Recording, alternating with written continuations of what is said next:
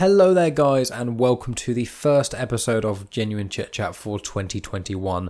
I hope 2020 ended fairly pleasantly for all of you and you've had a good start to 2021. And to kick things off, I'm with my guest, Russ Tribe. Now, Russ Tribe is a fellow zombie horror movie enthusiast, but the reason I had him on my show specifically is because he is in the midst of creating an independent zombie movie called Day 66 that both myself and Megan were lucky enough to be extras in, so whenever that film comes out you'll be able to see myself as a zombie, so that's a lot of fun. Just a couple of quick bullet points before we get started.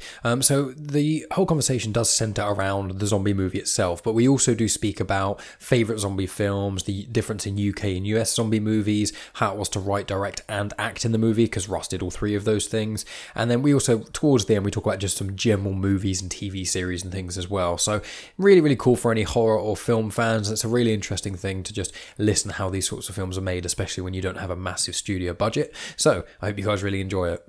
Links to everything are in the show notes, including the website, the trailer, Beacon Productions, social media, Discord, all that sort of jazz. But just before the chat gets started, there's going to be a quick promo for the What the Smut podcast, and then the chat will get started.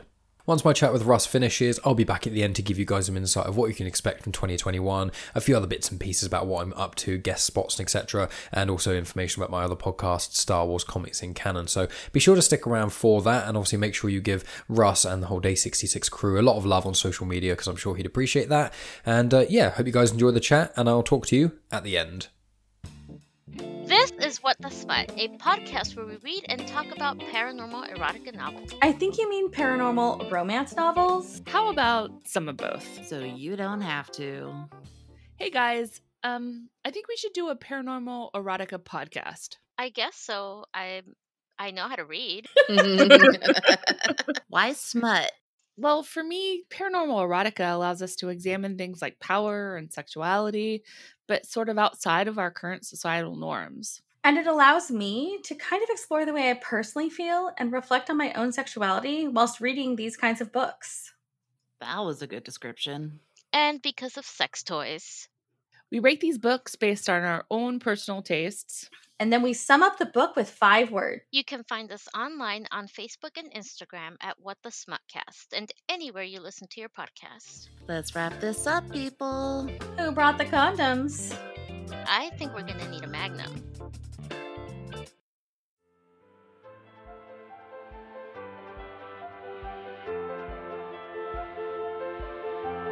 Welcome to Genuine Chit Chat, where we have honest conversations with interesting people. And I'm your host, Mike Burton. So, I am here today with Russ Tribe. You are a filmmaker and a fellow zombie enthusiast. So, why don't you introduce yourselves to the people? What is it that you generally do, specifically to land you on the podcast? Yeah, well, thanks, first of all, for having me along, Mike. Really appreciate your time, and it's great to be here. I have a passion for all things movies. I've been a member of a local club to the Southampton area called Beacon Productions for around, I should think probably around 19, 20 years now. We are a non-for-profit club, and we make short TV programs and films and things for local television channels such as Southampton and Portsmouth TV when they were in existence. And more recently, a lot of our content goes onto YouTube. One of my bucket list wishes was to make a film, and I am a massive fan of the horror genre, and not necessarily zombies in particular, but zombies were the idea that I formed in my head, and I decided I wanted to go down that path. And I spoke to Steve Launay, who is the head of Beacon Productions, and I asked him if he'd be willing to sort of work with me on this venture. And Steve thought it was a great idea and was willing to support it. So he helped me sort of realise my vision and get it all filmed. That's amazing. I mean, it's one of those things where, like, I'm sure a lot of people have got some sort of vague semblance of an idea of either a film they want to make or a series or that sort of thing. But it is another thing entirely to actually jump off and actually make it specifically. So was there something specific that made you start the film? Well, let's rein it back a little bit. When did you first think, okay, obviously it was on your bucket list and stuff, but when did you think, right, now I'm going to make a zombie movie? And then from that point, like, how long did it take you to write it and kind of start putting things together? Because I know production's been a couple of years as well. So if you just want to say when you kind of first thought of the idea and the journey up to this point. Yeah, certainly. Well, I wrote it in 2017, probably the latter half of. I genuinely can't remember how long it took me to write it, but I envisaged it being a movie without any dialogue in it at first and driven purely by a soundtrack. But as I developed the script, I decided not to go down that path. It is largely dialogue free, but without sort of spoiling anything, there's kind of like a 20-minute segment near the start that has pure dialogue in it. And the bits with just Jack in the countryside sort of surviving is largely dialogue free. There's quite a lot of ad lib here and there. So it was kind of tricky, actually, as I was writing it, to determine how long a film it would be, because usually I think they say a side of A4 is typically around a minute of screen time. But that's when, of course, the side of A4 is full of dialogue. When it's full of character direction and things like that, it's hard to sort of determine how long a piece it would be. And actually, it's come out a lot longer than I'd anticipated. But actually, that's quite a nice thing, because it's a good feature length film now.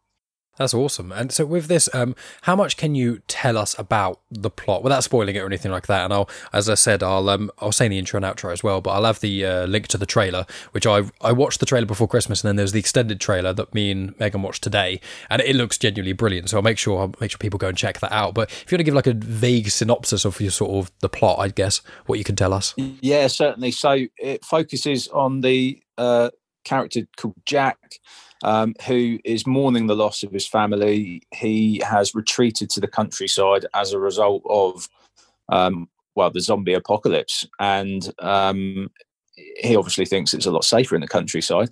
And it follows his journey as he sort of comes to realise, actually, is life worth living when I am the last human left alive? So he's sort of battling with himself, trying to work out whether to carry on or not. So it sounds very bleak, doesn't it? But I have to admit, I haven't seen it in its entirety yet, because it's obviously quite disjointed. We've got a first half and a second half. They've yet to be joined together. But I've obviously got a very good feel for the film at the moment. I've seen both halves several times now, and I can't wait to see it in one go. I'm very excited about this, very proud of it. I think everyone that's worked on it has done a cracking job.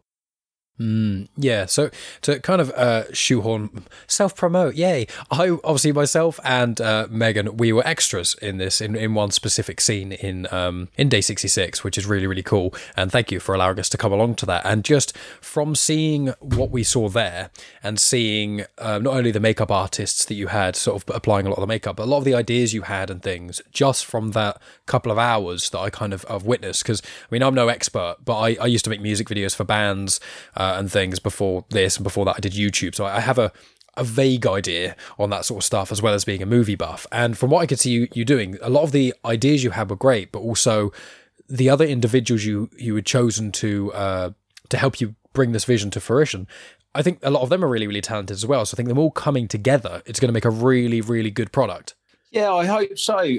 We started filming in April 2018, and I really wasn't very well prepared, to be quite honest with you. Our first filming day was sort of away in the forest, and it was a very wet filming day. The weather forecast had been a bit iffy, but I was confident we were going to have a fairly good day.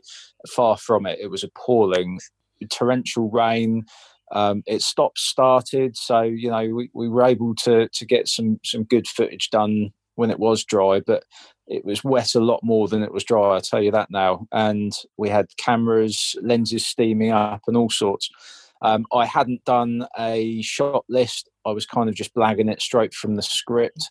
A bit towards the end of the production, I became much more organised, as you can imagine, particularly the day that you witnessed. I had a shot list, and that day in particular, there were so many people there. I had to be well organised, otherwise it would have just fallen apart and I'd have just wasted everyone's time. So the pressure was on that day, but I'm sure we'll come to that day in a bit more detail in a bit. But I would say probably around, I think it was May 2018. I can't really remember what gave me the idea to do it, but I wrote to the Daily Echo and I said, look, I'm an amateur filmmaker. This is the production we're currently making. And they gave me a call back and they were really interested in running a story about this. And that surprised me, but they did just that. They interviewed me, they ran a story, and you would not believe the amount of emails I received from people, like yourself, of course, wanting to get involved in being a zombie extra. I think I had around 400 plus emails as a result of that Daily Echo article. I had people offering me the use of their yacht. I had people saying they have American police cars. Would I like to borrow them for the production? I had people say, look, I've got a catering van. I'll be willing to bring that along. Or people just saying, look, I've got a van. If you need kit transported around, I'll help you out. There's so many people wanting to get involved. And none of the ones I've mentioned I ended up using, but I had loads and loads of makeup artists contact me. And I wasn't expecting that at all, because the plea in the Daily Echo article was for zombie extras. But the makeup artist was something I hadn't really considered. Beacon Productions have done their own makeup in-house before. None of us are experts. None of us, as far as I'm aware, are makeup artists. And it's something that we kind of just blag with the kit that we've got. But the fact that there were people, mostly students wanting the experience, willing to give up their time for free, come along and work with us on this project was fantastic. And it was really nice to actually be able to give them those opportunities to do just that. Okay, it's an amateur film, but everyone's got to start somewhere. Their names are going on this production. They've done a fantastic job, and I think it's going to be great exposure for them. So it was lovely for me to watch people like that get something from it as well. It really became like a community project. Yeah, and it's quite ironic in the sense of where you make a film which is very isolationist and it's about, sort of one guy against the world, yet in the production of making so, it has the opposite effect of having sort of the community and the people coming into it, which must, as you obviously have been saying, it's really nice when you have those sort of things where you kind of almost set out a flare and so, can anyone just give me a hand with this? And then you just get inundated with people wanting to assist you. That's really, really cool. Yeah, that's right. And I think Steve in particular from Beacon was concerned about the timing of my newspaper article, if you like, because production was slow and he was worried that we'd lose interest from all these people that had contacted offering their services. And I have to admit, I was a bit concerned about that myself, but I was quite keen on sort of maintaining that visual presence on our social medias to keep people updated with the production, how we were getting on, give them some behind the scenes shots, just to let them know that we haven't forgotten about you, but this is the state of things at the moment. And it was June 2019, our last filming day, where you came along, 15th of June 19, where we did that big zombie horde scene, and everything that we'd done previous kind of led up to that point. That is not the last scene in the film, but it was by far the most complex one for organising and actually getting shot. And I think I was expecting around 100 zombie extras that day. I think we had just over 50, but looking at it all on camera, I'm still really, really pleased with the amount that turned up and how it looks on camera. I think you should always expect a certain high amount of no-shows to anything. And the fact that we had some last-minute parking arrangement changes and the weather was looking a bit dodgy, no doubt put a lot of people off, I should imagine. Yeah, it was an odd day because it was, fortunately, from what I recall, you got pretty much everything you need, and it was only towards the end of the day it was kind of on-off rain, and it was a bit touch and go in certain ways, but from what I recalled, you got relatively everything you sort of wanted to get. And some of the shots, I won't spoil it for anyone, and I haven't said it in any of my other podcasts, but some of the shots you did were excellent, and they're really, really cool. So I want to ask, take a mild tangent here, regarding zombie films and horror films in general. What are some of your, either if there are any influences for this film, or is it more so just any zombie and horror films you specifically love that you want to mention? Well, I think I was 10 years old, and one of the first horror films that I ever watched, and indeed it's got to have been the first zombie film I ever watched, was the original Dawn of the Dead. Well, indeed, they hadn't even remade it by that point. And I remember staying around the mates for a sleepover one Halloween, and we watched that. And it was an 18, as you know, and that was amazing as well. I was like, wow, I'm 10 years old, I'm watching this 18.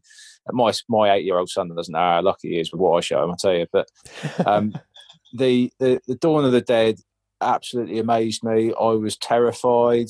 I thought it was fantastic, and that's really stuck with me. As much as I like films like 28 Days Later, and yes, he has seen that one, I am a massive fan of slow, staggering zombies. I don't really go in for the running ones personally. And I know we could debate all day long as to whether the ones in 28 Days Later are actually zombies or not. I'm going to say they are, but that's an argument for another day. One that I'm not confident I'd win either. But yeah, so that film's really stuck with me, and I would say that one has probably influenced me quite heavily. Although it's not an outright horror, Shaun of the Dead is another classic that I thoroughly enjoy, and yeah, that one has always sort of stuck with me as well, because I think it's quite inventive. You know, the whole throwing records at zombies and using cricket bat and all these types of things. You know, it sort of opens your mind a little bit in terms of what fun you could have in your film as well. And it's no secret, you've seen it in the trailer, there's a baseball bat with nails sticking out of it and all sorts, you know. So, and you mentioned some awesome shots that we took as well. Again, you know, it won't spoil anything because it's going to be obvious from seeing the latest trailer, but we were lucky enough to have a drone along on that filming day back in June 2019.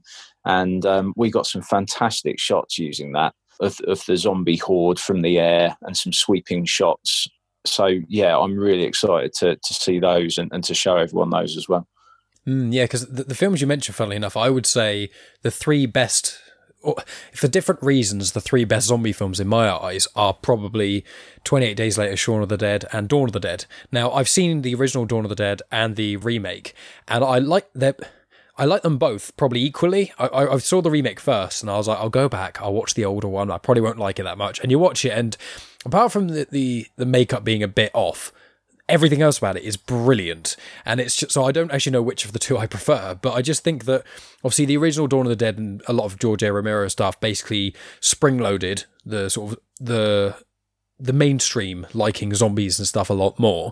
And then there was a sort of zombie renaissance sort of early 2000s, which I think Shaun of the Dead has a big part in, sort of spring-loading, as well as 28 Days Later and a few other things. I think 28 Days Later, although it's not my favourite film, and yeah, I'm not as much of a fan of the fast zombies, I do find that 28 Days Later, especially the first half of the film, maybe just the first 10 minutes, has some of the best cinematography of any film I've probably ever seen. You know, the first scene where he's walking through London and there's no one about, that is just... shutting off London early morning, yeah. Incredible. Classic, it's just, yeah. there's almost no other films you could see that do that, because trying to get any part of London closed and having a shot like that is just... And obviously the music's a big part, and I think Shaun of the Dead, as you kind of say, Shaun of the Dead is the funny, the originality, the different things, and it shows it can have a bit of fun. Dawn of the Dead is like the original, and then 28 Days Later is kind of like the reimagining almost of sort of zombies in that way. So it's interesting you chose those three, and sort of linking to that as well is something I want to tackle, which is the US and the UK's versions of zombie films. And a good comparison I give would be Shaun of the Dead and Zombieland,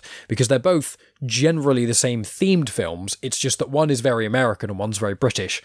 And in that sort of realm, obviously, Americans have guns, and generally speaking, people in the UK don't. And that's quite, I think, a big part of it. But with you as a filmmaker and things, did you find yourself were there things you were restricted that you couldn't do because you're in the UK, or did you kind of, when you went into making it, you were thinking, this is going to be a UK zombie film, and therefore I'm going through this route with it?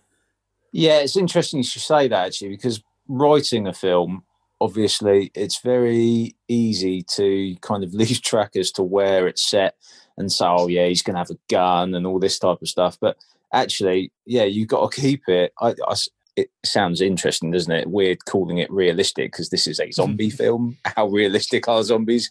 But, you know, realistic to the setting, shall I say. So, yeah, we don't have easy access to guns in this country. There is, I think, a gun in the film. But, you know, I think it allows you to be a little bit more inventive with how you dispatch your zombies, doesn't it?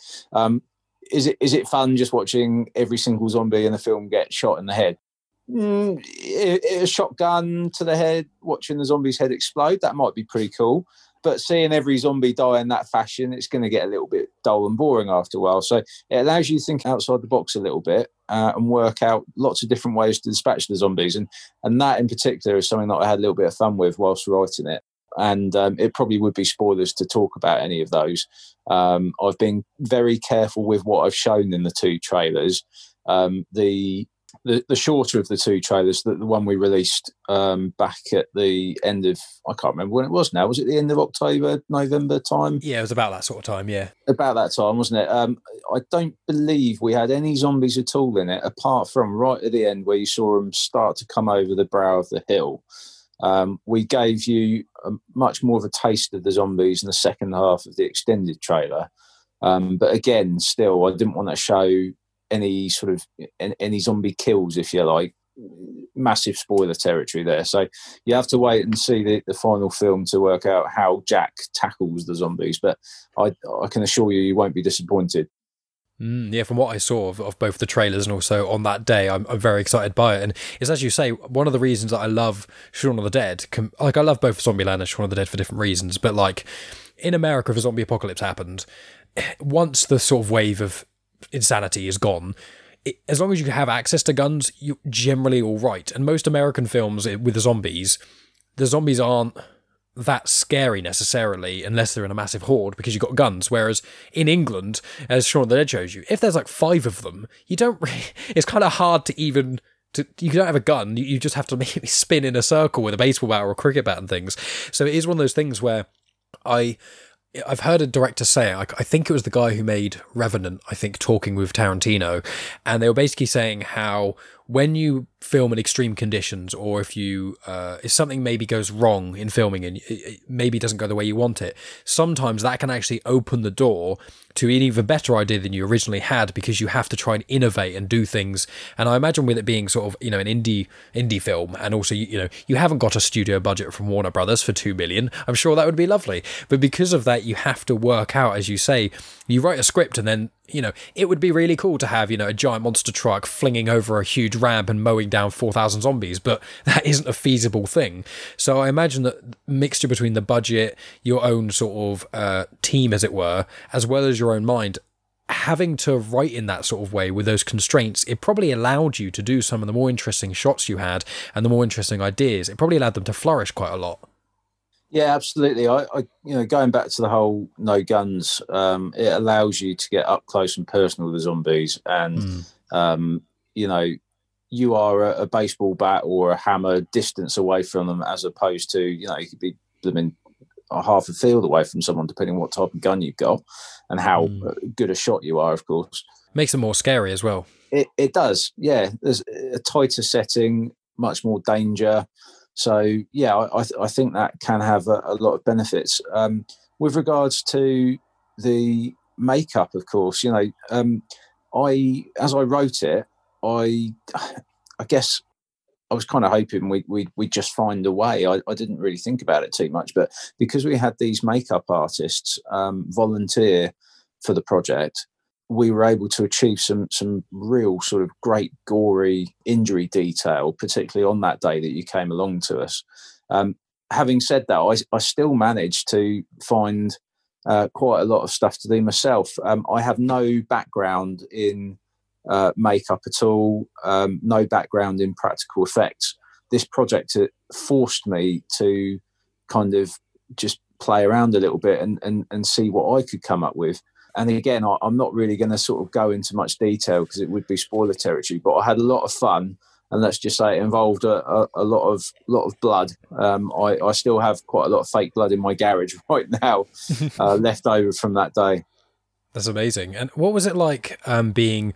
Obviously, you wrote it, and you basically, this is your baby, essentially, is you did, although the collaborations from a lot of other people have assisted you wrote, star, and directed it. How is it to, because obviously writing and directing thing is one thing, and acting is another thing, so how was it to kind of juggle those three at the same time? Yeah, well, I guess the writing, you kind of get that out of the way first, don't you? And depending on the project, you might want to make some changes as you go on. But generally, the writing's kind of done and dusted. So it's the acting and directing that is the real challenge. And it was difficult, I'm not going to lie.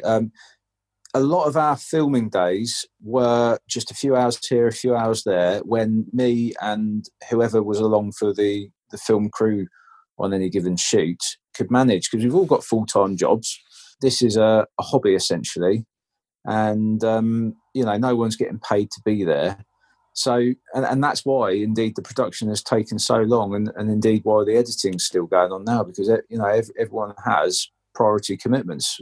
Everyone has their lives to live, and this is kind of like a little extra, if you like. So, yeah, it was a challenge. And actually, there is a short film that I've written whilst this Day 66 is being edited. It's a short film to do with... it's called Cuckoo, actually, and it's about the cuckooing of an address. Have you heard that term before? It's where, I haven't, no. It's where drug dealers take over an address, typically of a vulnerable person, so either an addict or someone with mental health problems, that type of thing. They take over the address and use it as their base for their dealing activities. And I gather that the phrase cuckooing comes from a cuckoo, and cuckoos take over other birds' nests. I believe that's where the phrase comes from. So there's a short film that I'm working on for that, and I have absolutely no intention of acting in that, certainly not as a lead character. I dare say I may have a little cameo. That's director's prerogative, isn't it? But I'm going to make this one a lot easier for myself. Yeah, because it's like I have not done any proper acting or anything like that. I've done, when I've made music videos before, I did one and I was, air quotes, the star in that, and it's a hard thing to juggle. It's quite a strange thing, because when it comes to, and I've done a very small amount of voice acting as well, but that's in its own sort of realm in some ways. But it is one of those strange things, because if there's a person acting and you're the director, you can kind of tell them what you want, but then when you're the actor, someone's holding the camera, and you have got what it is in your mind, I find it was, at least when I did this sort of thing with the music video, I was like, I want it to be trying to translate what I had in my head specifically to the person with the camera and everything else. I found it was quite hard, and sometimes you do a shot and you have it looking a certain way in your mind, and then you look it over and it doesn't look quite as you thought, and sometimes you can get kind of stuck. And I want to ask were there any almost pitfalls? Because I know people who make music, for example, they make a track, they near enough finish it, and then they can spend weeks and weeks just tweaking it over and over and over again until they mess it up. I wondered if you, having that amount of creative control, if there was any part where you kind of had a little pitfall, any ideas you just kind of had to kind of give up in a sense. Yeah, I think so. Certainly, as I planned each shoot, well, look, we've already talked about at the start of the production, I wasn't very well prepared. But when I started making my shot lists, I became a lot more organised. And so on filming days, I had a really good idea of what I wanted to do. And the shot lists, I tell you, are really useful. They really come into their own for action scenes where you've got a lot going on. Because in order to, make an action scene quite hectic, if you like, you need a lot of shots thrown in there. So it's just little details like that you don't necessarily think about when you're not actually making a film. And actually, I think towards the start of production, where I wasn't doing my shot lists, there's an awful lot of longer shots because I wasn't planning them and I wasn't thinking about all these little bits that I could do to make it a little bit more interesting. But the good news about the film is that we didn't shoot it in order, so it's all mixed up, and the viewer will just think that's a natural choice of mine until they listen to this podcast, of course. Yeah, so it's been a learning experience for me as well. Certainly there were things that I planned that we couldn't do, and it may have simply been a question of the camera operator saying, oh, hang on a minute, we can't shoot something from that angle because we've just shot the rest of that scene from that angle and it would look weird. So I was being guided a lot of the time by the expertise of our camera operators, and so I was learning an awful lot from the production, and I think that will stand me in good stead for the next thing, The Cuckoo, that I'm still in the process of writing at the moment. Yeah, well, when you eventually get the hat sort of, once Day 66 has been sort of finished and released and all that sort of jazz, then you can come on the show again, and then you could talk about Cuckoo and things. And sort of in that same realm, prior to this, you said that you've been a member of the Beacon, is it Beacon Productions? Yes. Yeah, you've been a part of that for near 20 years. Have you done many other things creatively like this project, or has it been more of sort of little tiny involvements, or what's your sort of history in both Beacon Productions and creating stuff like this? Well, on the social side of the club, I've been quite involved for the whole time. But in the creative side, I was certainly a lot more involved in my early days there. And that's largely due to, work pressures and commitments and things like that. So I did some directing of some episodes of The Adventures of Stephen Brown. You can find lots of them on YouTube, Beacon Productions YouTube page.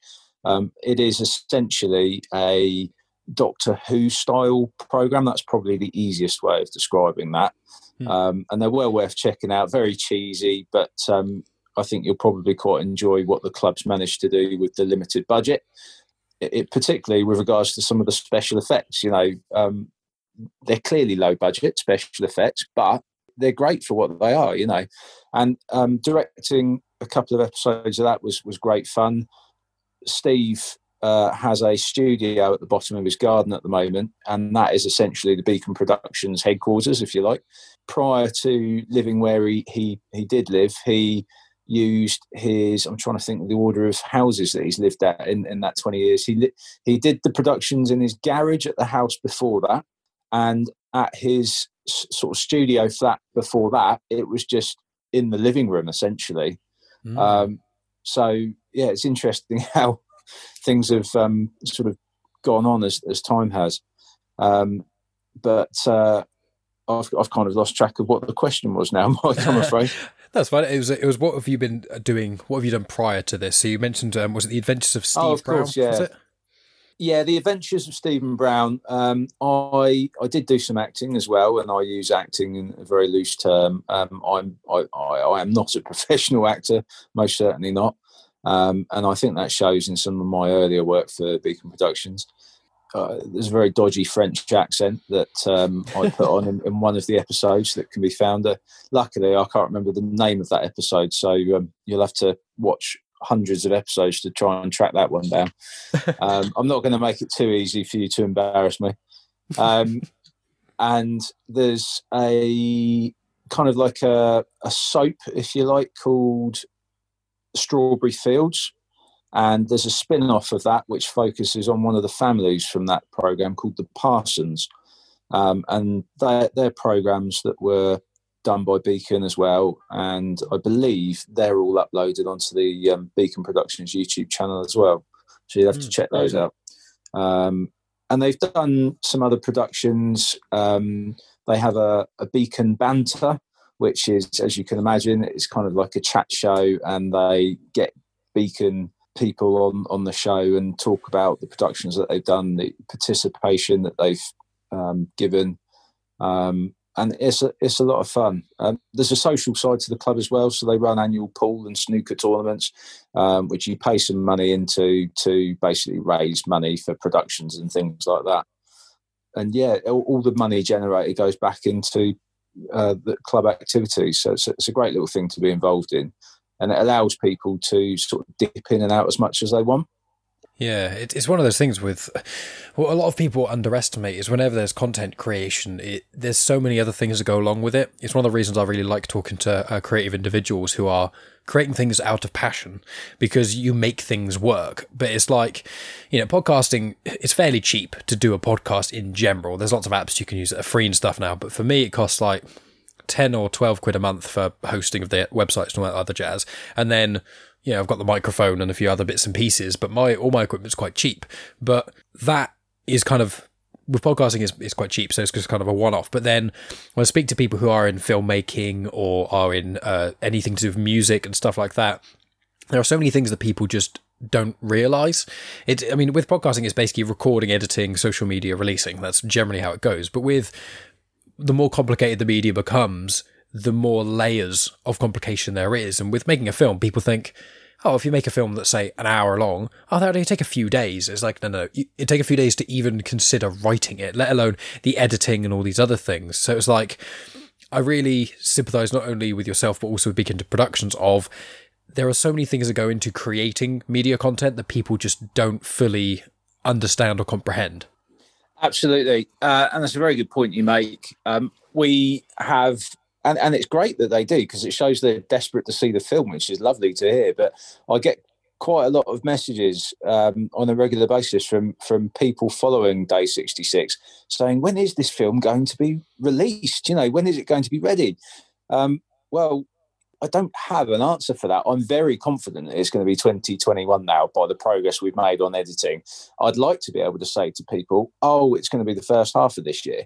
But I'm a firm believer in not making promises I simply can't keep. These things are beyond my control.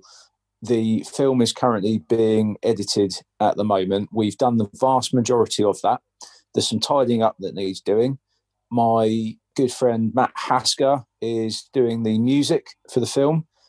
He's always wanted to do a soundtrack for a movie, so he was delighted to get the opportunity to do just that. But again, he has a full-time job that needs to take priority. That's where his income comes. It would be totally unreasonable to expect someone to just put aside all that just for the sake of my amateur film. Do you know what I mean? So, it's great. We've got all these dedicated individuals, but it's a question of them just finding some time at home in their busy lives to crack on and do it. And that has been the main reason for the delay. And I never lose sight of the fact that actually, yes, I'm kind of at these people's will, but I'm just grateful for the time that they are able to give to it. I'm certainly never going to be rushing them along. It'll be ready when it's ready. But it's a question of just keeping people's expectations in line via our social medias and keep them engaged and make sure they don't forget about the production. Basically, that's my job. And actually, the social media has grown quite nicely. I forget how many we've got following on Twitter at the moment. I think it's just shy of 800 people, which I think is pretty good. We got slightly less on the other social medias, but I don't really sort of plug those quite as much.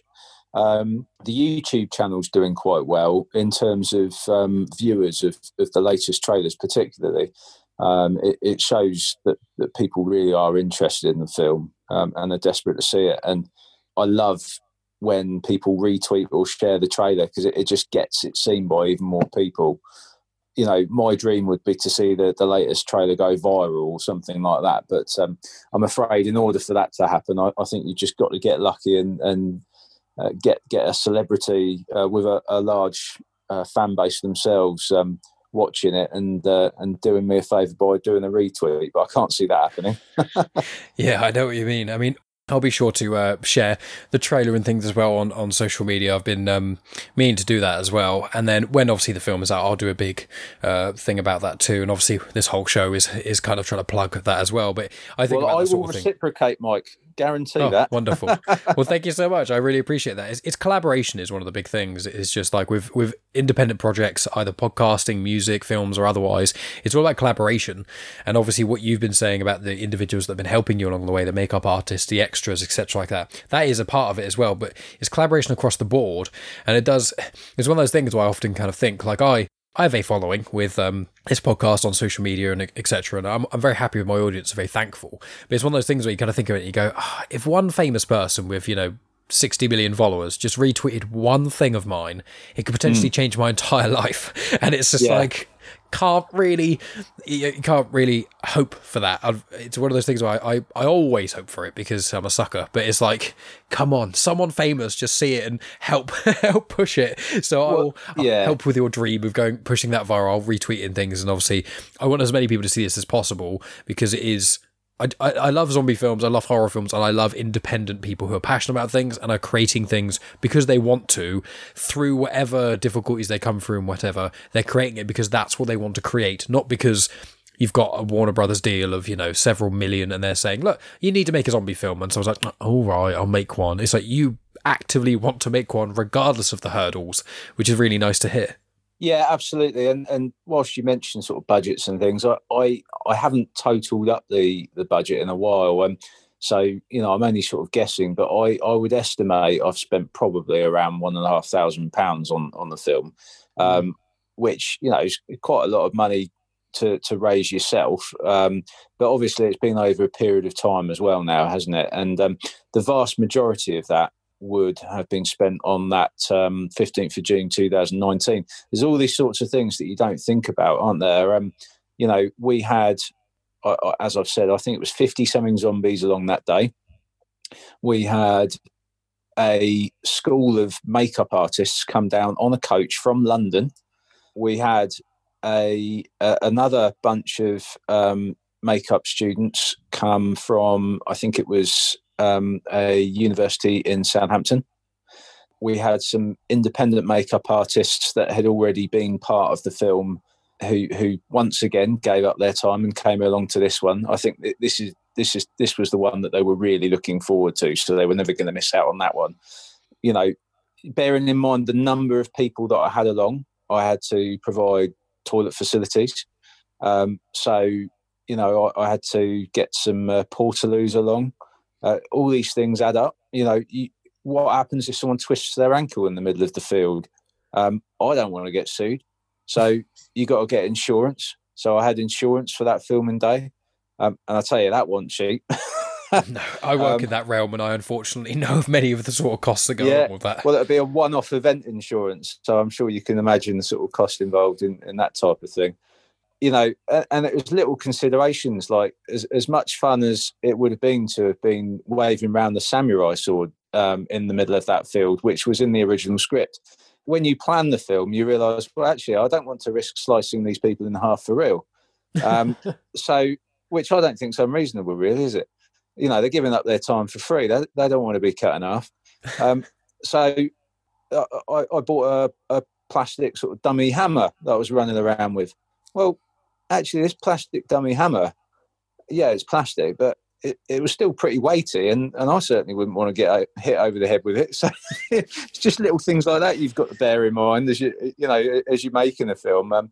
I'm pleased to announce that no one was injured. It was quite well organised, and we checked with everyone as they left, and everyone was fine. Had a good experience apart from the downfall, but the weather was beyond my control. But it's all these things that you don't think about as you're writing a film, that actually when you make it, you realise, oh my God, how am I going to achieve this? And sometimes the sad fact is you've got to throw a little bit of money at it. But at the end of the day, it's either that or give up the dream of getting a film made. And as much as it frustrated the wife, I had to get this thing finished. Yeah, I know that sort of feel. Meg, unfortunately, is very supportive of my podcasting stuff, and I'm sure your wife is too, but it is that sort of thing of sometimes they're like, you're doing it again. You're spending several hours this weekend doing your passion project thing. It's like, it's fine, you can do that. But I thought we'd have some time to ourselves. It's like there's that two minds, isn't there? Where it's like, okay, there's the work mind where I have to, make money and all that sort of other jazz. But there's also the sort of the other party that's like, I just want to be able to do whatever the hell I want all the time. I want to go off and make a movie and do a podcast. I want to come back and watch TV and not have to worry about. But unfortunately, for most of us, we do have to have a balance. And that's one of the things that I think a lot of the time that makes a lot of independent creations even better in a lot of ways, because not only do you have more hurdles to jump over, but also I find that with podcasting, at least, there's a few podcasts I do really like, and I'll say Joe Rogan as one is the sort of one of the biggest in the world. It's great listening to him talk to certain people, but when he talks to other people, you're just like, you're a multi-millionaire. You don't have that same connection to the sort of the ground level people as much. And with certain content creators, either be it music, movies, or anything else, sometimes you go, their version of what normality isn't actually normality. It's actually a weird, skewed, rich version of it. You know, there's quite a few, so many Christmas films and things like that where you watch, you go, this is quite cool. And then you go, everyone in this is minted. How to be able to afford all these things is ridiculous. But I think that when one does have to struggle to get their creation out, and often, you know, it does have to work a job and all these sort of other things, it grounds them. And it means that, you know, when you're at work or when I'm at work or anything like that, I'm sure there are times where it could be something completely benign and random and nothing to do with the creative projects you've got on your plate, but you just have like a thought and you go, I wonder if I'd ever thought of that if I wasn't doing this sort of boring aspect of my job, if you know what I mean. Yeah, absolutely. It's been quite an experience, I tell you, and that's one of the reasons that for my next project, Cuckoo, which again is with Beacon Productions, I have decided to just keep this one a short film. It's going to be easier to edit in-house as well. That was one of the issues with the length of Day 66, was that nobody within Beacon Productions wanted to really volunteer to edit it in its entirety. So the original plan was going to be to give people segments. Now, there's always the danger, of course, that it won't be as fluid. One editor's vision will differ to another's, and it might seem a bit disjointed. Luckily, we had a chap who volunteered to take the editing on. Sadly, he had some massive technology issues with it during his editing experience of Day 66, and it became really frustrating for him. I think he lost an awful lot of data, had severe laptop issues, and that combined with, you know, the stresses of normal life meant that he had to pass the torch. I totally understood that. A lot of his work is still in the final film, but we're kind of bringing some of it just in line with the work that the current editor Ben has done on the production. So yeah, I've kept the next project a lot more manageable. I'm sure my wife will appreciate that. She realised that I was getting quite stressed making the film. Every time I was planning for a filming day, and as the filming day got nearer and nearer and nearer, I'd start to panic. Have I got everything organised? The last thing you want to do is to look a right idiot, turn up unprepared, and not get very much shot at all. As the production went on, I was a lot more realistic with how much stuff we'd get shot on a particular day. I think towards the start of the production, I was planning loads more than we'd ever get done, not realising, well, actually, you know, things are a lot slower. One of the things with the film is that, of course, in a post-apocalyptic world, there's not going to be any background noise, is there, of cars, people, traffic, whatever. So an awful lot of the film we had to shoot without audio because of the locations that we chose. There was a wooded location right behind Beacon HQ in the Parkgate area of Southampton in Hampshire, which is right next to the M27 motorway. It was a fantastic location, really convenient, meant we didn't have to waste loads of time travelling anywhere. But what it does mean, of course, is that we're going to have to record lots of what we call Foley sound to add over the edit. Now, I haven't gone out and shot all that Foley sound yet, recorded that sound. I'm hoping that an awful lot of the time will be used with Matt Hasker's soundtrack, and it will limit the amount of Foley I need to go out and record. But these are things that I'm going to be discovering over the next couple of months, no doubt, and will again influence exactly when the film's going to be ready for release. So that's another thing I didn't think about when I wrote it, of course. You know, next time I would write a horror film that perhaps is set in the world as it is now, so that I can shoot it with sound as I go on, because that would make my life easier in the edit process. Yeah, it is a weird thing when it comes to audio, both in the sense of music and also in the sense of, as you've explained, there's a lot of random parts of disjointed. I mean, there was me and Megan were watching a cooking show last night on Netflix, and there were parts where the host or whatever would be speaking to the camera, and then it would, like, the camera would pan to the contestants and whatever, but you could hear that only slightly, but you could hear the change from where it went from in studio speaking to voiceover. And that minor change, it was just because of obviously the type of mic used. If you're in a studio, there's no other sound, etc., etc. But it's so weird that little thing bothered Megan a little bit, and she was like, every time it changed, she noticed it. And it's something that doesn't affect how good the show is. It's a cooking show, so it's quite simple and stuff. But like, when you get into horror or some of the more serious genres and things, it is things like, you know, one thing that I've noticed is sometimes when you get YouTube videos, especially older ones, you keep your recording outside, and the problem is whenever someone speaks, the wind blows really loudly and you can't hear anything. And there's lots of weird little things like that, which are a massive pain, where it's like, if you want any audio to sound real, a lot of the time, you know, yeah, you film in one location, but then you have to go record in a different location of just your own footsteps in a quiet little place, because, as you say, with noises for cars and all the other things, I mean, planes going overhead, etc. It's just like there's so many. Well, yes, we do need a plane to be edited out of the film. There's going to be some masking required. Well, yeah, I mean, it's things like that people, when people watch films and things, if people watch a film and they finish it, they don't, from what I can tell usually, people don't consciously decide whether or not they like or dislike something when it's a movie or music or whatever. What normally happens is they have an immediate reaction to it, and then they kind of work backwards to try and find out why they feel that way about it. And a lot of the times people watch films and they go, I really didn't like that film, why? And they can't figure it out. And then after a while they go, I think it was the editing.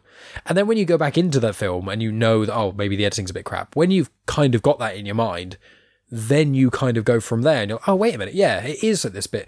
But sometimes people won't like something and they won't even really know why. And I think audio is one of the big things of that, where audio is such a weird thing where we just are consuming audio all the time, no matter where we are. And people don't give it as much thought as I think normally would. Obviously, you clearly have. But there's a lot of people, I think, that don't realise how important audio can be in things where it's not the forerunner, if you know what I'm saying. Oh, absolutely. Yeah, we as Beacon Productions, a few of us made a short film earlier on this year. I can't remember for the life of me what it was called now, but it was something that I was involved in as an executive producer.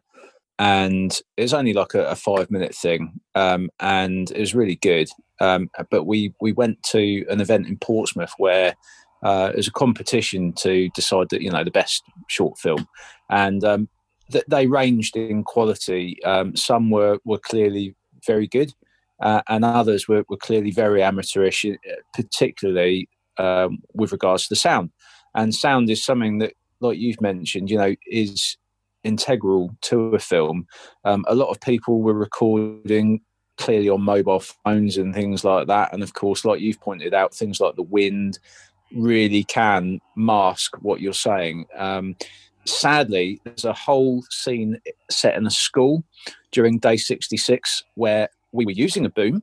It's inside, but I think the audio chap that day was having a bad day, and I'm not convinced it was switched on.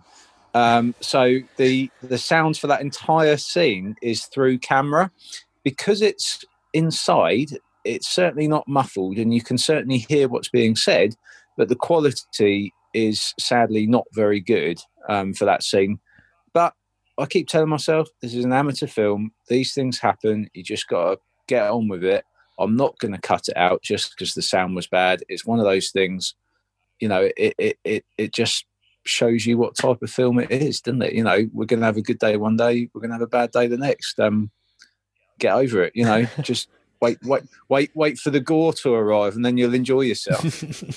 Well, yeah, exactly. And sort of keeping in line with that a little bit, I know we're getting nearer the sort of end, but I still got a few things I want to talk to you about. And it's less so, more things about the film is great. I'm always happy to hear more stuff. But out of interest, with some of your other sort of passions and things, is your main sort of hobby to do with Beacon Productions, or are there other stuff that you kind of like to do outside of work and family matters and things? And in line with that as well is, I was going to ask more about movies and stuff too. So is there other stuff that you like to get on with in a sense that you have as hobbies and things? And also, What other films do you like, apart from the zombie things that we tackled? I'd like to hear some of your horror recommendations as well. I've asked you about 3 questions in one there, so take your pick. That's all right. I think absolutely. Well, starting with Beacon, I wouldn't describe it as my main hobby. It's one that I very much enjoy, and I sort of dip in and out of it as and when I can. I think where I've spent so much time on day 66, I'm probably keen to just sort of focus on the social side of Beacon for a little bit, as opposed to the filming side, with the exception of Cuckoo. But I need to fine tune the script with regards to that at the moment. I've got a few other things going on in life at the moment, so I'm not in a rush to get that one done. But we'll get there soon. My passion in my spare time is watching films. It always has been. I am a massive movie buff. If you follow my non-Day 66 account on Twitter, you'll see I tend to post a review for every new film that I watch. That's something that I've started doing in the last year or so, and I quite enjoy doing it. I don't want to give away the sort of dates and stuff if it doesn't tally up with what date you broadcast on here. Am I all right? Yeah, go ahead. So we're the 5th day of January at the moment. I've watched 5 films so far this year. So I'm trying to keep to a film a day if I can. I might watch another one tonight to get ahead of myself, because I'm probably sleeping most of tomorrow because of my work. But yeah, I'm massively into films. Always have been, always will be. Love them. I have to admit though, I got a Netflix subscription about a year and a half or so ago, and I'm getting an awful lot more into my TV shows as well. So I've been neglecting films a little bit over the last year in favour of some quality TV shows. Things like The Crown. Oh, I love The Crown. I was surprised how good that was. Megan said to me, expecting it to be very good. I basically, with films, like I'm a massive movie buff as well, and me and Megan, we go through phases of watching loads of movies, like a different movie every day for like 2-3 weeks, and then we'll get on one series, and then we'll watch that series, and etc. The Crown was one of those shows where she was like, I think I got her to watch a lot of Star Wars stuff because I'm really into Star Wars, and she was like, okay, almost an exchange, can we watch The Crown? And I was like, I don't care about the monarchy at all, but I'll give it a go. After the first episode, I was like, this is amazing. It's so well made. The production of it alone, the soundtrack, the act, it is incredible. So yeah, I completely agree with you there. That was a weird one that I love so much more than I thought I would. Oh, absolutely. Yeah. I mean, obviously going back a few years now, but Breaking Bad, what a show that was. I think that still is my favourite TV show of all time. Yeah, Breaking Saul, the spin-off prequel to that, it's pretty good. I don't think it's quite at the same quality, but I still very much enjoy it. What other shows are there that I've watched recently? I'm trying to think. Ozark's a good one. Yeah. I quite enjoy that. You know, I'm worried as to how much life it's got left. I'm hoping they kind of wrap it up and keep it good. I think some shows can just drag on a little bit too long. More recently, I've noticed a lot of shows are going for sort of anywhere from 10 to 13 episodes a season rather than 22, and I'm a big fan of that, because I think around the 22 mark is quite a slog of a season to get through. I enjoyed Marvel's Agents of S.H.I.E.L.D. when that first came out, but as the series went on, I was finding it more and more of a slog to get through, and I think the quality dipped. So I'm not massively sort of knowledgeable on source material for comic books, but I love the MCU films. But I can always tell with TV shows that I think it's probably just the money that they spend on it, and perhaps the writing. It's just not up to the same quality as the as the films. The exception to that, I would like to say, is The Mandalorian. I thoroughly enjoyed both seasons of The Mandalorian. I thought that was absolutely fantastic, and I know Disney have announced a whole range of new Star Wars shows, haven't they? So I'd be really sort of interested to see what else they come up with. What is your film Twitter, or your non-Day 66 Twitter? I'll make a note of that, and then people can follow you on that too if desired. It's Triby, but it's what is it? TRIB_EY. Okay, no worries. Yeah, I stick movie reviews on there, and when I rewatch a film as well, I won't stick a sort of a summary of every film I rewatch on there, but some ones that I haven't seen in years that I'd forgotten that were, you know, really good. I'll stick a kind of a rewatch review on there if you like. Yeah, I mean, I'll find that soon, and I'll share that as well, and I'll put that in the show notes and things. But it's with films and series and things, like I think when like Sopranos kind of started it. It was like Sopranos, Sopranos, yeah. yeah, Sopranos, Lost, The Wire, and Breaking Bad, and then I think Game of Thrones to a degree as well. And Walking Dead. They're the kind of shows that I think they're the ones that flip the script on it being movies are big budget and series are small to kind of it being, oh no, some of the best stories can be told in series because sometimes you need that time to flush out characters. And I completely agree with you. I find there's the Marvel shows that are on Netflix, Luke Cage, Daredevil, that sort of thing, and I watched a fair amount of those. But there are the DC ones that were out, the Arrowverse. And the thing is the Marvel ones, they were like 13 episodes. They're up to an hour or so each episode. And that I can just about deal with. But when it's, as you say, when there's 22 or 24 episodes, like there's Gotham that I used to watch, I really liked. But when you get 22 episodes, I say to people, if it's 22 to 24 episodes and they're 45 minutes each, that means that each season is 18 hours of your life. And it's like, as much as I love a lot of TV shows and things, it's like, sometimes when you want to go into a show and there's already 6 seasons out, well, 6 times 18, well, that's like 108 odd hours of just one show. And so for me, I'm in the same boat as you. And when they announced Mandalorian and things, and it's only 8 episodes a season, some episodes like 30, 35 minutes, others are nearer the hour mark. But I just think that's so much easier to ingest. Even like Game of Thrones, 10 episodes a season generally, an hour long each episode generally. That is, I'd rather have slightly longer episodes, but less of them, than a million episodes, because as you say, it's just such a slog to get through sometimes. Yeah, absolutely. And I can't remember how long the Mandalorian episodes were. Anything from around 40 to 50 minutes, occasionally touching on an hour, were they? Something like that. Yeah.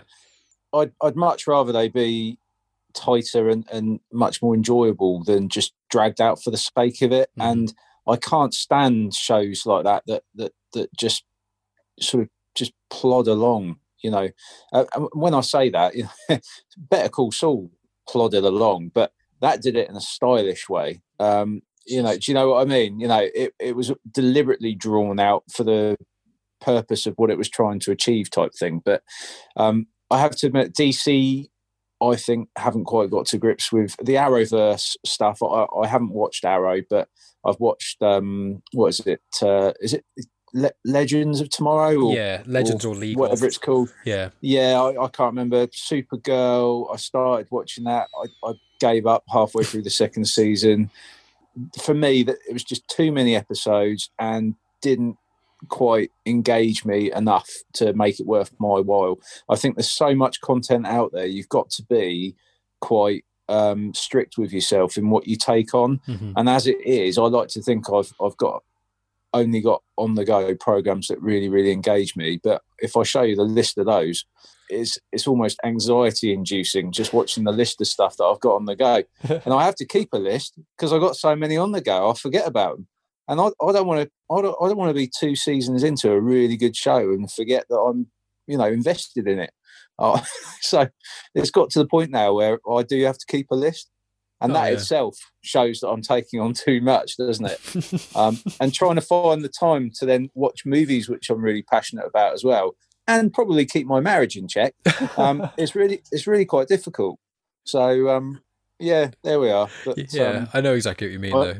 I'll find a way somehow. Yeah, it's one of those funny things, isn't it, with movies and series and things where we're in this strange time, especially, lockdown, all that other jazz. It's one of those things where it's like, I'm very happy that we've got all this content and stuff, but for me, I've got my fingers in many pies. So, and obviously you are creative as well, so you've got a similar sort of thing. But I've got 2 podcasts, and I'm a massive music lover as well as a massive podcast listener. But I'm also a big movie buff. I love playing video games. I watch a lot of series. I'm massively into Star Wars and the MCU and the DC movies, although they're not as great. I've been getting into reading comic books recently as well, and it's just like I don't have enough time. And when there's a bajillion series that are out, and every 5 days someone messages me and goes, God, you should watch this series, it's incredible. How many episodes is it? 22. Oh, okay. How many series are out? 4. You're like, I can't borrow that. It has to be the greatest show ever created ever. And it's most of the time it's not when they're that long. And I agree with you with the DC shows and things like that, but it is sometimes it's nice with movies because some of my friends are more into movies, some into series, etc.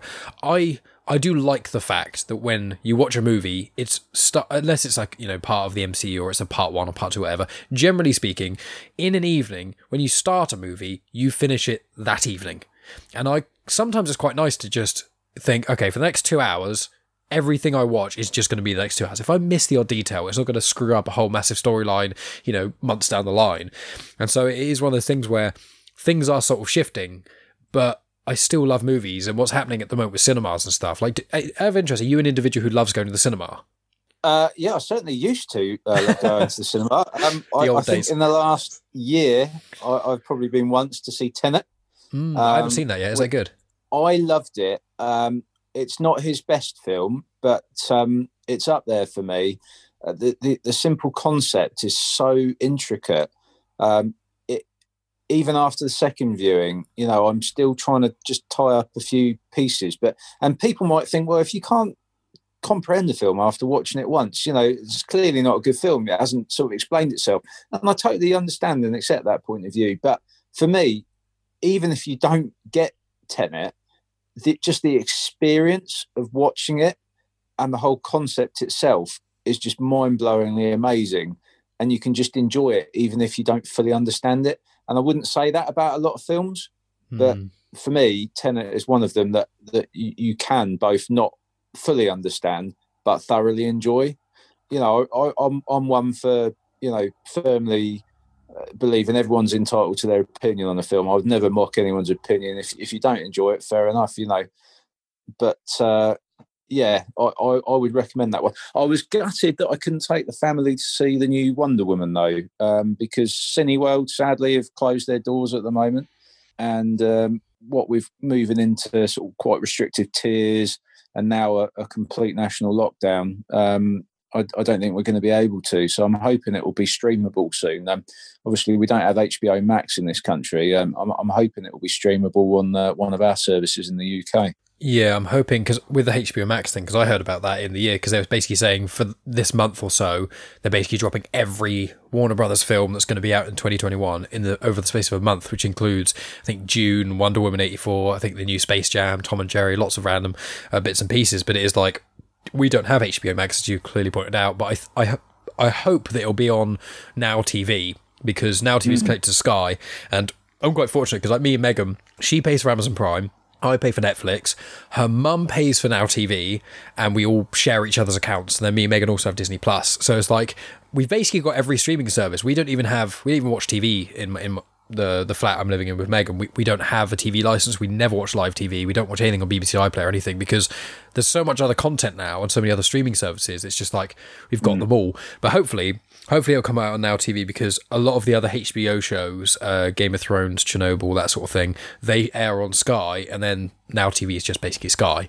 So I'm in the same boat with you with Wonder Woman 84 and things. I've been getting Megan into more things. Quite a classic I'm going to watch with Megan later today, and we'll just wrap up soon as well, is I showed Megan Interstellar the other day, because I love Christopher Nolan. Dark Knight trilogy, Memento is a phenomenal film. Yeah. Inception's great. Interstellar's amazing.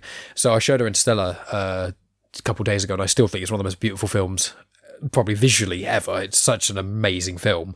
And I was really excited to watch Tenet, but funnily enough, tonight I've managed to convince her we're going to be watching Spider-Man, as in the Tobey Maguire one from the 2000 or so, because she's not seen that. She's seen all the MCU movies, including the Tom Holland Spider-Man and stuff, but she hasn't seen Tobey Maguire's Spider-Man and then Andrew Garfield's Spider-Man. I'm like, well, there's maybe going to be some sort of multiverse crossover thing that they're building up to in either Spider-Verse 2 or Tom Holland Spider-Man 3 or Venom 2, whatever ones they end up being. So I'm like, okay, you need to learn your sub. You need to watch the Tobey Maguire Spider-Man films. You need to watch the Andrew Garfield Spider-Man films, and then you can appreciate all the Tom Holland films as well. I was tempted to show some of the really, really old ones. The ones from like sort of 80s and 90s, not specifically Spider-Man, but the really horrendous Marvel films that they're in, like Lycra. Some of those ones. Oh god, yeah. I think there's a Captain America, isn't there? Yeah. From, I can't remember if it's late 80s or 90s, but I seem to remember that one being pretty awful. But going back to what you're saying about rewatching all the original Spider-Man films, I think that's quite important, because from the sounds of it, Spider-Man 3 is going to be quite the mix of things, isn't it? It sounds like everyone's going to be in that. I'm actually hoping that Jack from Day 66 might even be in it. That would be, I mean, I'll tell you what, that would be a twist that I don't think anyone would Well, see coming. it seems like everyone's going to be in it. Well, why not Jack from Day 66 as well? I think we should push for this. We'll do a petition. We'll do a petition online. We'll push. Absolutely. For Jack, the greatest hero among men, needs to be in Spider-Man 3. Too right. Oh, wonderful. Well, I mean, it's been absolutely wonderful speaking with you, Russ. Before we head out, what are the sort of last things that you'd like to say to people, and anything else you want to just kind of say before we hang this up? Any links, places people can find you, all that usual jazz, and then we'll hang this up. Yes, certainly. Well, first of all, I'd like to thank absolutely everyone for, well, first of all, listening to this podcast. It's been great having this opportunity to do that. But second of all, the people that have been following Day 66 over the last couple of years, I can't thank you enough for doing that. It really is appreciated. You're all very passionate about all things horror, zombie, and clearly very keen to see the film, and that's lovely to hear. Genuinely. Also, the people that have given up their time for free to get involved with the project, from makeup artists to crew to extras, the list goes on. Even organisations like the Co-op for supplying all the food for the Zombie Horde Day. Waitrose gave us some tea, coffee, biscuits, all that type of stuff. So I'm really grateful to all these people for their support and for what they've given us. With regards to following us, you can do that on Twitter. It's at day66_movie. Please, retweet our content. Let's spread this far and wide, particularly with regards to things like our trailers. Let's get as many people watching them as possible. That'd be fantastic. We are also on Twitter. I've said Twitter. We are also on Facebook, Snapchat, and Instagram, which I believe is just Day66Movie. We're on Discord now as well. It's a fairly new thing. I'll be completely honest, I can't remember the link to that one, but I've advertised it on our other social media. So if you want to join the conversation on Discord, you can do that. Go and check out one of our other social medias. We have a website as well, and the website is run by Matt Hasker, who does the music for the film. He has posted a link to the trailer on the website, which is www.day66.uk. But you can also subscribe to our YouTube, which can be found under Tribe Media, and subscribe to us for all the latest behind the scenes stuff and other content as well. I think that's probably it, Mike, with regards to the social medias and websites and things. Of course, if you want to see what else Beacon Productions have created over the years, they have their own YouTube channel as well. Just search Beacon Productions, and they have a website as well, which I believe, top of my head, I could be wrong, is beaconproductions.co.uk, but you'll find it on Google anyway. If you type Beacon Productions Amateur Filming Club Hampshire UK, something like that, it will come up. Wonderful. And I'll include links to all that sort of jazz in the show notes and whatnot, and I'll be sure to tag Day66 in the social media stuff so we can share and retweet and collaborate with each other and all that sort of other jazz and things. And I mean, it's been absolutely wonderful speaking with you, Russ. Thank you so much for taking your time out the evening to speak with me. Thank you for having me, Megan, as extras, because that was an amazing day out. It was a lot of fun. I've done a little bit of zombie work before, people go on the zombie walks and you kind of chase them and stuff like that, but that zombie day was really, really cool. So thank you for letting me be a part of that. Thank you for coming on the show and things. And when Day 66 is released, I'll be sharing it on all my social media. I'll be doing it a lot, and I'm going to be pushing it on all my friends too, and I'll be sharing the trailer and that stuff as well. So I just want to say thank you for spending your time. Thank you for being an awesome content creator and things. And I can't wait to see what Day 66 the finished product is, as well as everything else you've got coming out in the future. No problem at all. Thanks for having us, Mike. And that's the end of the podcast. Thanks as always for tuning in, guys. So coming up, I've got a podcast due for recording next week with a band that I recently got into who are really, really good. I'm not going to spoil who they are just in case, it doesn't go ahead, but it should all be going ahead fine. I've also got quite a few collaborations with other members of the Comics in Motion family, which is where my other podcast is, and also quite a few things in the books, but I'm trying not to make things too busy for myself immediately in 2021, so I'm not sort of drowning in podcasts and then I've got weeks and weeks and weeks of backlog, so I'm trying to kind of play it by month. But I've got quite a few things planned, but there's not a huge amount I can specifically talk about as of yet, except I have been doing with myself, Megan, we've both been going on the 20th Century Geek podcast to do a Batman retrospective. So I've been looking through all of the Batman films, Batman 66, the 4 sort of Burton-verse ones from the late 80s and 90s, and the Dark Knight trilogy. We've recorded 2 of the parts thus far. We're recording the 3rd part in a couple of weeks' time, and I believe in January, so in this month, at some point the 1st part will drop there. So make sure you check out that, but when that actually does drop, I'll be sure to include links in the show notes and I will mention it and stuff. In addition to that, some of the other stuff that I've been involved with has been to do with my Star Wars podcast. Now, my Star Wars podcast is called Star Wars Comics in Canon. It is found on the feed of Comics in Motion. And Comics in Motion, I've done collaborations with those guys for quite a while over the sort of last few years of podcasting. And now, every day of the week, relatively speaking, there's a new podcast show. So there's ones about indie comics, which Tony Farina hosts. There's a What's the Topic show, which is sort of a discussion show. There's Superheroes for Dummies. There's all kinds of different ones for basically any realm of comics that you are interested in. Classic comics, New Age, the big 2, Marvel and DC, anything like that, movie tie-ins, etc.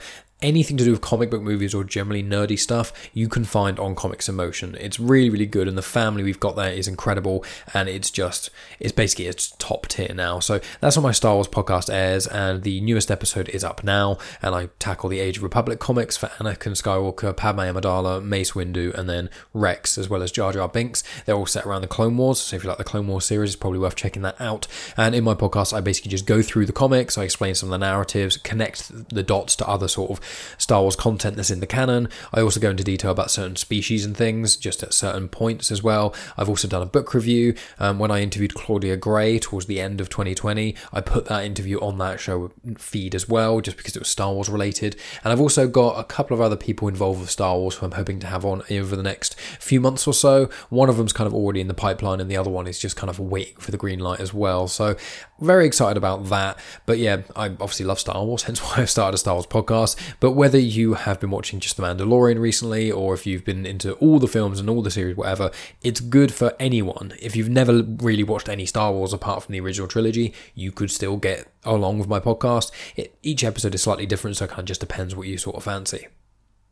And in addition, if you guys really want people to talk about The Mandalorian quite a lot, and we did a special on the feed of Comics in Motion. It was under the banner of Star Wars Comics in Canon, and each week we basically did a discussion on the Mandalorian episodes. It was a lot of fun to do. I was on 3 or 4 of them, and then 3 Scott Weatherly of the 20th Century Geek, and then Chris and Dave of Comics in Motion were on the other episodes too. So if you fancy that and you want little nuggets of information that I bring in, which basically kind of connects the dots to certain bits and pieces in the canon and a little bit about legends and stuff. So if there's anything that you kind of watch The Mandalorian and you're like, oh, who was that character, or what was this mentioned for, and you don't really want to go online and have to research loads of stuff, check out those specials because we've got you covered. Anyway, that's more or less it from me, guys. As I said, I hope you've had a pleasant end to 2020, and I know that 2021 has been quite mental, especially for you guys over in the States and things, but hopefully you and your immediate circle and your close friends and family and things, I hope that you guys are all doing okay. But you can always contact me on social media. I am at Genuine Chits Chat on Instagram, Twitter, and on Facebook. And yeah, reach out, speak to me. You can email me as well. All the details in the show notes, and all the guest spots I've been doing recently are in the show notes of this podcast as well. So lots of stuff to get your teeth into if you need some more podcasting content, or you can just contact me and ask. But yeah, thanks as always for listening, guys, and I'll talk to you next week.